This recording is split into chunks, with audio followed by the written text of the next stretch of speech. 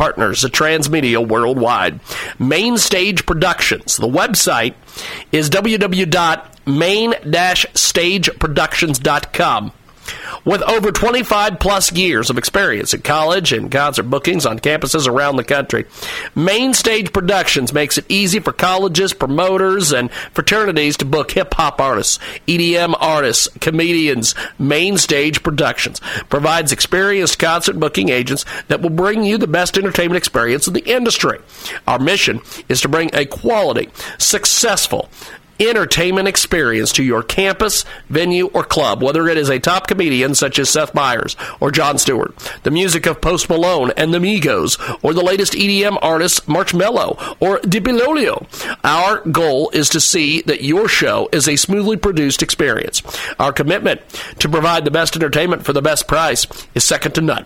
With many years of experience and the continued patronage of our many clients, Mainstage Productions is second to none in pricing.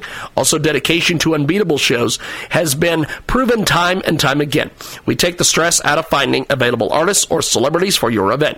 Mainstage has strong industry relationships, which enables us to tailor availability lists for your date within your budget.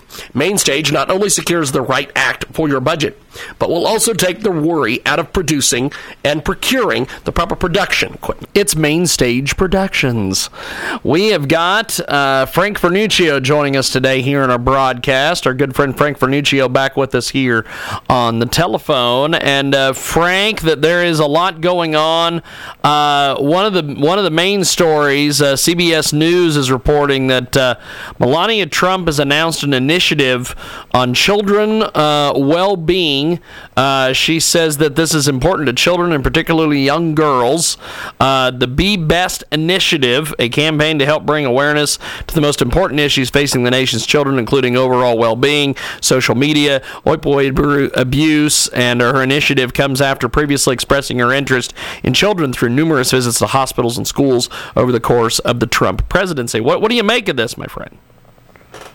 Well, I think it's something that certainly has been at the forefront of her thoughts for a long time. And, of course, being the First Lady, you certainly have a great deal of ability to exercise that. It's something that is totally nonpartisan, and hopefully it changes a bit of the atmosphere. It's hard to see who could be opposed to this. But, you know, James, the way Washington is today, I wouldn't be surprised if it finds some critics. You're right. It is Frank Vernuccio. He joins us today, USA Gov Policy. Hear him each and every weekend on AM, FM, 247.com, as well as many other great radio stations around the country. Israel has downs a Syrian warplane. What is going on here? Well, it's both an individual issue, but it's a symptom of something much larger. As Syria becomes more emboldened, as indeed does the PLA, Hamas, and Hezbollah, by the influx of Iranian weapons, particularly missiles, those countries are beginning to encroach more and more on Israel. You know, James, one of the non-reported stories behind the Helsinki conference between President Trump and President Putin was perhaps President Trump attempting to ensure that Russia does not involve itself in a new Middle Eastern war. We know that Russia has been a great supplier of arms and technology to Iran, and we certainly don't want to see that type of technology and weaponry being used by Iran as it starts its proxy war against Israel. This is one of the stories that is absolutely essential going forward, but we haven't seen much of it in the major media. The fact is Hamas, Hezbollah, and the PLA, emboldened by Iran, are making the moves on Israel, expect the Syrians to play a significant role in that. The real question, though, is what role do the Russians play in all of this? We know, for example, that just before the Helsinki meeting between Putin and Trump, that Benjamin Netanyahu, Israel's president, went to Moscow to talk to Putin. We don't know the exact content of those discussions, but clearly something important is going on, and we're looking to see how this shakes out in the next couple of months. We've got the fantastic Frank Vernuccio with us today. He joins us live here in our broadcast. And tell us about what you guys have coming up on the radio broadcast this weekend. Well, Jim, we're going to be talking to Marie Espinoza, who's the National Director of the Remembrance Project, which honors and remembers Americans and legal residents who have been killed by illegal aliens. Now, this comes at an interesting time. You might have seen in the news that San Francisco has decided to give illegal aliens the vote in local school board elections. And, of course, we know that Chicago is doing something similar, and discussions are also underway in both Boston and New York.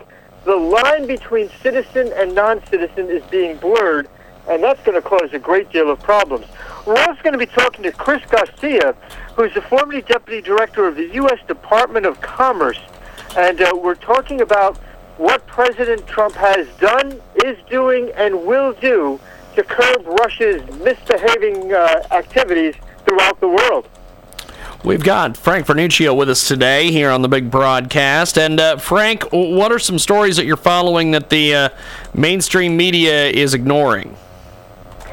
Well, here's one I think that will touch everyone, and because it seems like something of an anachronism. But the Global Slavery Index for 2018 has just been released, and the news is frightening.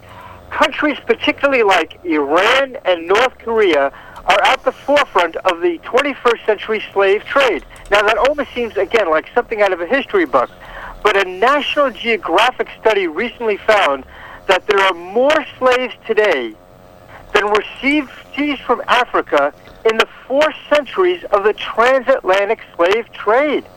This is a global problem. It's seen in many different ways. Some of it is forced labor. That's particularly prominent in North Korea, where the government basically turns its own citizenry into slaves. It's seen in places like Iran and throughout the Middle East, where women are basically reduced to the status of slaves. We know the horrors that occurred during the ISIS period, but it's still going on, and it's still a huge problem. We've got Frank Vernuccio with us today. He joins us live here in our broadcast, USA Gov Policy. And if people want to get a hold of you online, how do they do that? Jim, thanks for asking. Our website is www.usagovpolicy.com. Fantastic. Well, we'll talk to you next week, my friend. Safe travels. James, I look forward to it. Thank you. Definitely. There goes Frank Vernuccio, the amazing Frank Vernuccio. We're going to take a time out. When we come back, we've got more coming up. If you owe $10,000 or more to the IRS and you cannot afford to make